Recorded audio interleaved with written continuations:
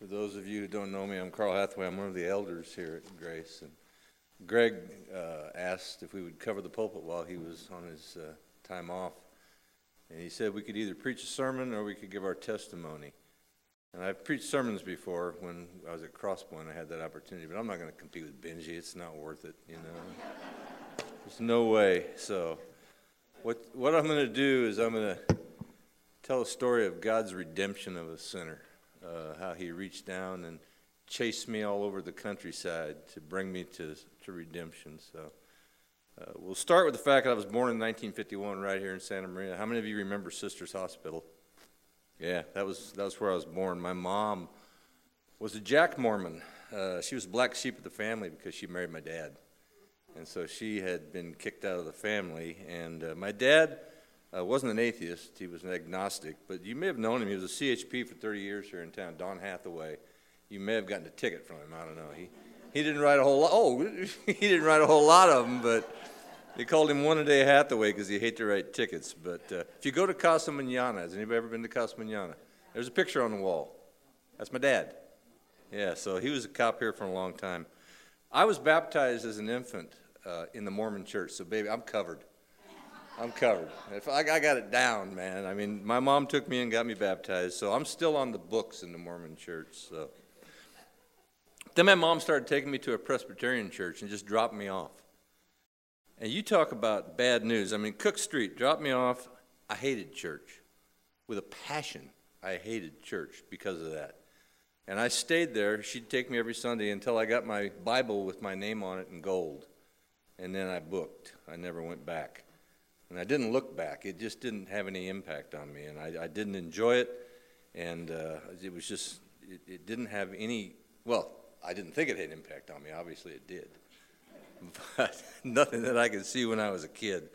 I started playing baseball when I was 9 years old. I played for a team called Kirk Lumber. Couldn't hit worth dirt. I was terrible. My lifetime batting average is 109, guys. But I had a killer arm. I had a great glove and a killer arm. So I was able to continue to play. Batted ninth. Think about that. My whole life, bat ninth. I wasn't a pitcher. I'm still batting ninth. That was terrible. Went to Orchid Main Street School in kindergarten, then Miller till 2nd grade, Nightingale through 5th, Airport to 6th, Orchid 7th, Lakeview till 8th, then Rigetti High School. So I hit all the schools as I grew up here. Played football and baseball there at Rigetti. Got hurt my senior year in football. Jammed my neck real bad, and I spent 4 days in the hospital in traction. And if you see me shaking, it's not because I'm scared. I've been diagnosed with Parkinson's, so I'm vibrating because, you know, it's not because I'm afraid of you folks. But anyway, I was a good, solid B+, A- student. I could have got A's if I wanted to, but, you know, my brother was the A student, and I just didn't have any reason to work that hard for the grades, so I just kind of skimmed through high school pretty easily. In my senior year, I started drinking and partying, and Friday and Saturday nights, you know, I'd go to parties and drink. And this is when I was 18, and you could still get beer back then. It wasn't too hard.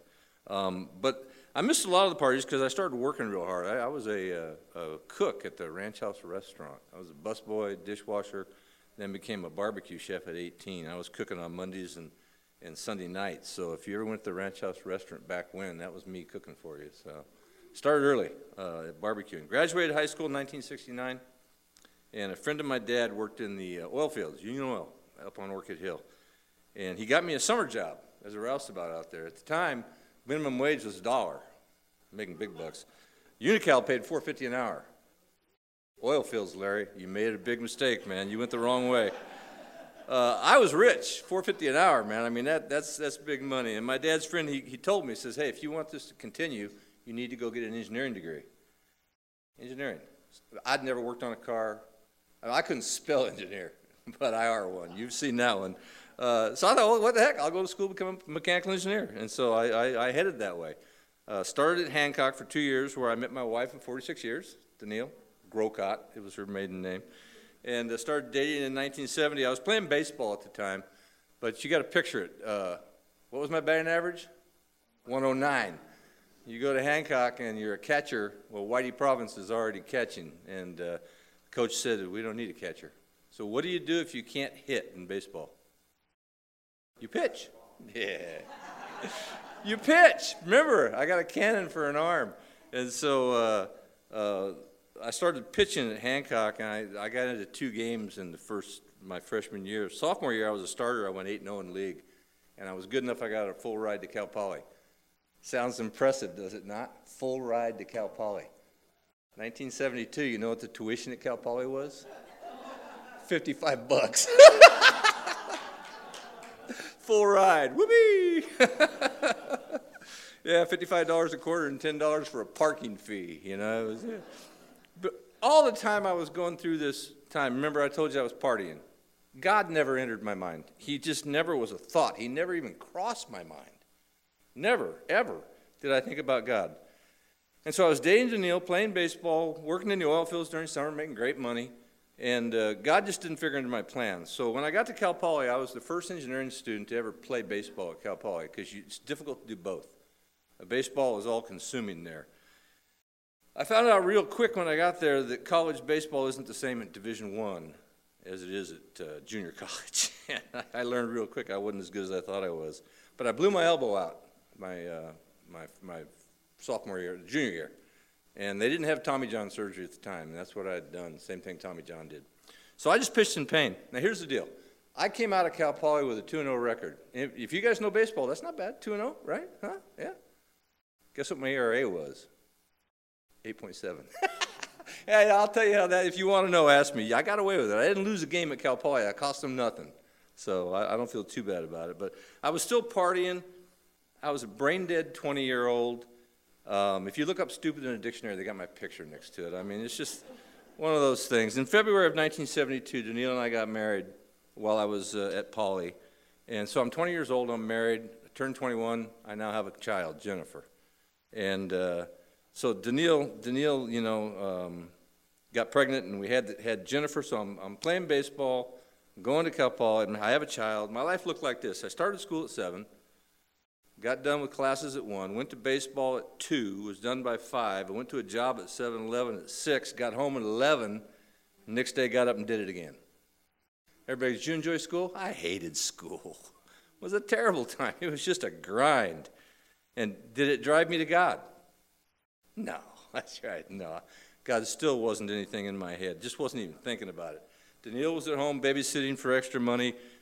The neighborhood women, thank you, neighborhood women, reached out to her and invited her to church, and she went. And I stayed home and watched the kids while she went. She then invited me to dinner with some of her church friends. I went. Now, you talk about weird people. And I'm not knocking it. They were mostly older folks. And so I had zero interest. It just didn't pique my curiosity. It just didn't get me motivated to even go. So I wasn't buying it. No real thought of God until spring of 1973. If you've been to Cal Poly, they have a quad there, and where you can just sit and do whatever. And I was sitting there, it was a sunny day, and I looked up, and I made eye contact. Campus Crusade for Christ. Here they come. I just went, oh no. I looked down real quick. Didn't do me any good. Here they come, 4 spiritual laws coming my way. And the fact of the matter is I listened. I actually listened to them. And they told me, you need to make a decision. He's either going to be the king sitting on the throne. I remember, I heard it. I walked away and I went, they're right. I'm an atheist. I don't believe. And I remember vividly doing this as I was walking along, and I go, God, if you exist, strike me with lightning. Go ahead, prove something. I mean, that's how stupid I was. Thank God he didn't take me up on it, you know. I'd be crispy crittered. But I survived school, graduated June 1974, went to work for Getty Oil in Taft, California. There's a garden spot. There is no inflation in America, right? I started $11.50 a month, and I was rich, $13,680 a year. And that was big money back then. That was engineering. I mean, I was making engineering money, Larry. You were just making, government money. I was getting rich. But March 1975, we had our second daughter, Dawn. Life was good by my standards. One of the things I had done, like a wise man, was I had borrowed some money and bought a motorcycle, Yamaha DT 360.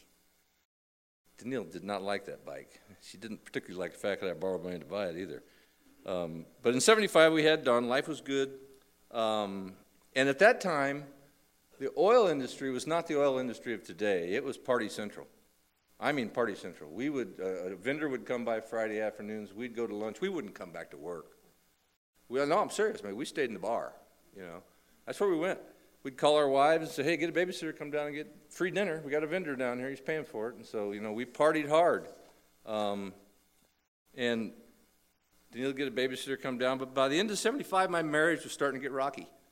Danielle had started going to Women's Bible Study Fellowship. And she attended church every Sunday. Yeah, trust me, it was a good thing. I go riding every Sunday, man. I mean, if you've seen the movie On Any Sunday, Bruce Brown, that was me. I was riding every Sunday. I was with my friends. I'd go riding, and I'd spend the rest of the afternoon drinking beer. You know, I'm like Kavanaugh. I liked beer, you know. And so it seemed like the right thing to be doing to me. And Danielle would bug me every Sunday. Will you please go to church with me? No, I'm going riding with my friends, was the answer she got over and over and over. And you've heard of people that say they are a golf widow. Danielle wasn't a golf widow. She was a motorcycle widow. She didn't see me on Sundays. I was out riding, and then I was with my friends the rest of the day, and I'd come home in the evening. So eventually she began to make her opinion known every week. And she began to really ride me hard. And so I remember vividly one Sunday when I came home from riding, she started in on me. And I can still remember my response. You got to remember now, I'm 24 years old, and I am not mature. I'm still partying, still an idiot. My answer to her was, you can take the girls and leave. The motorcycle stays. Now think about that. I chose a motorcycle over my wife and kids. That's where I was. That was my life, and it's exactly where I was. Thank God some friends of Danielle's came alongside her from the fellowship study, and they counseled her from Corinthians chapter 7. And she chose to stay with me. And she chose to love me. And so it was really the start of the pursuit of God for my soul. He began to chase me. Danielle suddenly became a Stepford wife. I'd come home from riding on Sunday, and she'd say, how was your ride, honey? Yeah, it's like, okay, the body snatchers have arrived. And she just began to love me unconditionally. I mean, when I was bad, she didn't care. She still loved me. When I was obnoxious, she still loved me. It was just one of those things.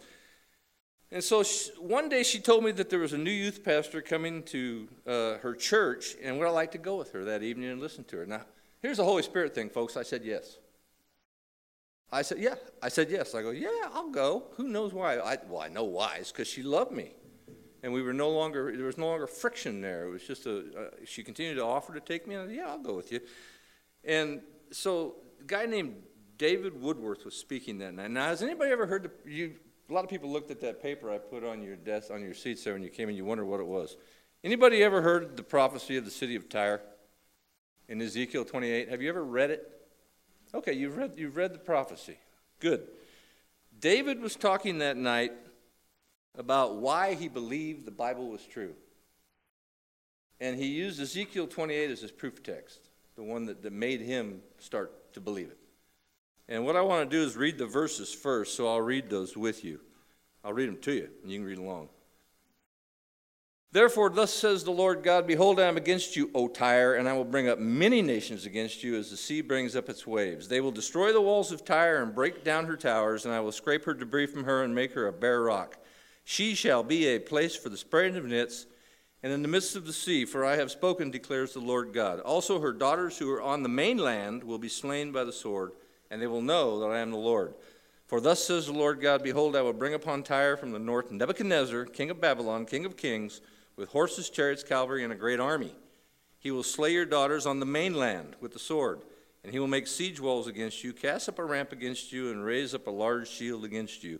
Also they will make a spoil of your riches and a prey of your merchandise, break down your walls, and throw your stones and your timbers and your debris into the water.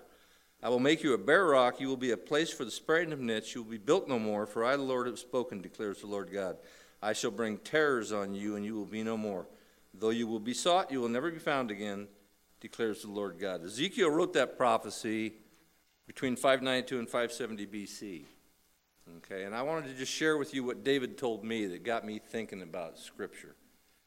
Ancient city of Tyre was a very large coastal city. If you flip your map over, or your paper, you can see a picture of the city. It was actually two cities. It was a coastal city. It was a mainland city. It was an island city. The island city was walled, as was the mainland city, but the island city had large walls. And so it was fairly protected because you had to attack it by ship. You couldn't attack it by land. And so it was a very, very wealthy city. Had trade, came through Tyre. So a lot of the trade through that area came through Tyre. And the predictions that were made there was Nebuchadnezzar will destroy the mainland city of Tyre. So Nebuchadnezzar was not going to destroy the island city. You got to remember, Ezekiel's being very specific about what he's saying here. And he said mainland city of Tyre. That was specific in his prophecy. Many nations will rise against Tyre. That's 26:3. God will make Tyre a bare rock, flat like the top of a rock. The fishermen will spread nets over the site, 26:5. They're going to take the city of Tyre and they're going to throw the debris from the city into the water. That's quite a prediction, that the city will be tossed into the water, never to be rebuilt, never to be found again.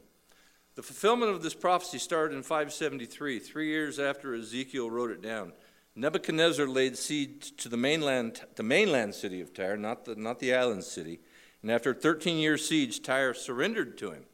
When they opened the gates, most of the people were gone. They had fled to the offshore city where it was walled and they were protected, and Nebuchadnezzar couldn't get to them. And so Nebuchadnezzar destroyed the mainland city of Tyre, 26:8. Just like Ezekiel prophesied, 3 years later, here comes Nebuchadnezzar, levels the city, the mainland city. The city of Tyre sitting on the island couldn't be attacked. He had no boats. And so it survived and thrived for a couple hundred more years. And so Nebuchadnezzar did exactly what Ezekiel said he'd do. The next attack came in 333 BC when Alexander the Great shows up. His normal procedure, because Alexander the Great, was to knock on the door and say, if you want to give up, I'll let you. And if they opened the city gates, he wouldn't kill them. So he shows up and he gives Tyre an opportunity to surrender and tells them the people would survive. When he got to Tyre, they refused to surrender, so Alexander laid siege to the island city. Okay, now he's coming after the island city. Remember, it's already been destroyed on the mainland. He's coming after the island city. And he didn't have any boats, so if you don't have any boats, how do you get out there? Flip your map over, you can see what he did. He took the mainland city of Tyre and he tossed it in the ocean. Now, what did Ezekiel say was going to happen to the city of Tyre? It's going to be tossed into the sea. And so he tosses it into the ocean and he makes a causeway out to the island. And so Ezekiel, amazing, how does he do that stuff? But he throws it into the ocean, makes a causeway. He built siege towers. But the people of Tyre snuck out of the city, burned them down, so he couldn't use the siege towers. So then he went and he had the other places he had conquered build ships for him. And with ships and with the causeway built and a 7-year siege, he reduces the walled city to ruins in 332 BC. And the causeway is still there. You can see if you want to Google Earth it. It's there. You can see it. The island is no longer an island. It's been captured by a causeway that goes out there. He leveled the city, and when you look at it today, it's still a great island, has ports and everything. But when you look at it, it's ruins. There's really nothing been put back there. Half of it is a bare rock. Guess what it's used for? Anybody want to guess what it's used for? Spreading nets. That's right. Tyre just never really rebuilt. It's still a fisherman's city is what it is today. And the fishermen spread their nets to dry on the ancient city of Tyre. So in any event, 18 years after Alexander, mainland Tyre had recovered quite a bit, and Antigonus was coming back from a successful war in Babylon, and he thought, what the heck, I'll attack Tyre.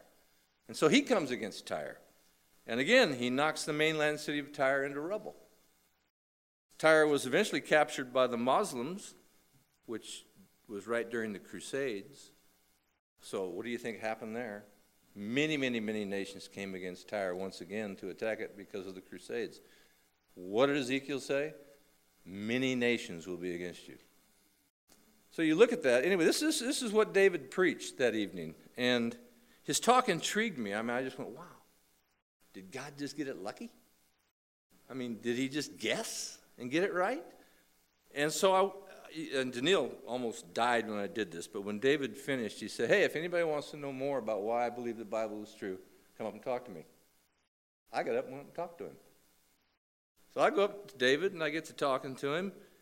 And, I mean, the Holy Spirit was in overdrive at this point, guys. I mean, it was chasing me and dragging me by the throat. You need to do this. And so I went up to David, and David convinced me to start a Bible study with him. And so David got a couple friends of mine from work who were believers, and we started a Bible study.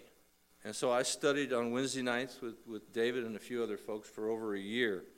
And that's when the Holy Spirit really began to work on me. And I think at the end of the year, I probably had more questions than I had answers. I really did. The more I studied and read Scripture, as a non-believer, I was perplexed more than anything. I wasn't convinced of anything about that. And so we studied, and the Holy Spirit worked on me. And everywhere I turned, it seemed that something was being said about Christianity during that year. I couldn't go anywhere. I didn't hear somebody talking about Christ. Now, maybe they had been doing that before, and I just wasn't hearing it. But everywhere I went, I was hearing the name of Christ. And so, it's just the Holy Spirit going, hey, you getting tired of hearing this? Maybe you should do something about it. I'll tell you, the one that finally got me after a year of this was I was at a seminar in Long Beach. I was having lunch at the Queen Mary, and the keynote speaker that day was the president and CEO of Parker Drilling, who's the largest drilling corporation in the world at the time. And I wish I could remember his name, but I don't. So when I get there, I'll thank him. But I can't remember his name. But in any event, I'm sitting there kind of half listening to him, and he was talking about how he had access to the President of the United States. And in an offhand flip, he goes, and the reason is because I'm a Christian. And then he gave a short testimony. And I remember sitting there at lunch and going, my God, just leave me alone. Can I not go anywhere and not hear the name of the Lord mentioned? I mean, it was just persistent and just kept going. And so that week I went to David and I met him for lunch, and I go, David, here's the deal. I go, what's in it for me to make a decision for Christ? I got a great job. I'm making great money. I got a great wife that loves me. I got 2 wonderful children. I got great friends. I get to ride my motorcycle. I still enjoy life. I go, why would I give any of that up or change any of that and make a decision for Christ? David gave me a real profound answer. He says, I can't make that decision for you. It's one you have to make on your own. Well, thank you, David, so much for giving me that advice. But in any event, 3 nights later, back in the old days, when we were on duty 24/7 for 7 days. And I had to catch something going on at the rig at 2 o'clock in the morning out in Lost Hills. I don't know if anybody knows where Lost Hills is, out on 33. In the middle of nowhere. And I'm driving home. Remember now, the Holy Spirit's been chasing me for over a year. Now I'm driving home, and for no reason I can even imagine, I prayed to receive Christ. I'm just driving down the road, and I go, I got to do this. And so I prayed to receive Christ, and I'm waiting for the feeling, right? I'm waiting for the feeling. Because I had heard it forever. I'd been going to church for a while with them. You come to the Lord, and all your sins are forgiven, and the weight of the world will be lifted off, and you'll have... I was looking for the burning bosom like the Mormons had told me. And I didn't get anything, guys. I got Zippo. Nothing. No feeling. Nothing changed.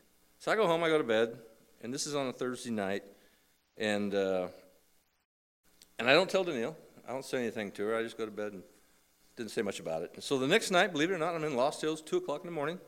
Repeat. Same thing, driving home. And I'm driving along. And I'm thinking, okay, I did it wrong. I either wasn't sincere in my prayer, or I didn't say the right words. Because obviously I'm not a Christian. And so I repeated the prayer, and I didn't get an overwhelming sense of peace, nothing. And so I'm thinking, okay, I'll ask God for a sign. And so I go, God, if I've done this right, give me a shooting star. He chose not to. Now, I thought that would have been cool. Would that be a great testimony? Huh? And then a shooting star, it didn't happen. It didn't happen. Nothing. I got no feeling. I still, and I'm no shooting star, no nothing. So I go home, crawl into bed at 3 in the morning. Don't tell Daniil anything. This is Friday night.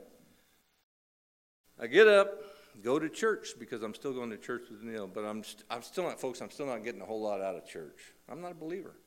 It's just not. So I'm kind of sitting there, dozing to a certain degree, and suddenly I tune in what the pastor's talking about. You're gonna love this. If you're waiting for a sign from God to convince you that you're a believer, something like a shooting star, you can be waiting for a long time. And then he went on to explain how everybody, comes to Christ in different ways. And I'm going, duh! I didn't get my shooting star, which I still think would have been cool. But I got the next best thing. And so I just, you get up and you walk forward, and Daniil's sitting there going, where's, is he going to go hit him? At the end of the service, I went forward and received Christ. I'd already received him, of course, twice. I'd done it. But I went forward, and that was 41 years ago, and I've been walking in faith ever since. And God has, tell me about it. God took a reprobate sinner, reached out with his grace, chased me down, hogtied me, and made me believe. And it's been a blessing. It's been a blessing, that God would do that for me. And I'll tell you what, he has proved himself over. He didn't give me the shooting star. He didn't give me the sign. But boy, I'll tell you what, throughout these 41 years, he has revealed himself to me in so many powerful ways that there is no doubt, no question. He is the God of gods, and he is gracious and kind and loving. So anyway, I thank him for chasing me down. Am I supposed to close in prayer, Chet? All right, let's close in prayer. Father, we thank you for this opportunity to be here. I thank you for each and every one who's taken time to be here, God. And I thank you so much that you have chased us all down. That you have revealed yourself to us in so many ways that we could know you and be your child. And so as we leave this place, I just pray you keep us safe, bring us back next week. In Jesus' name, amen.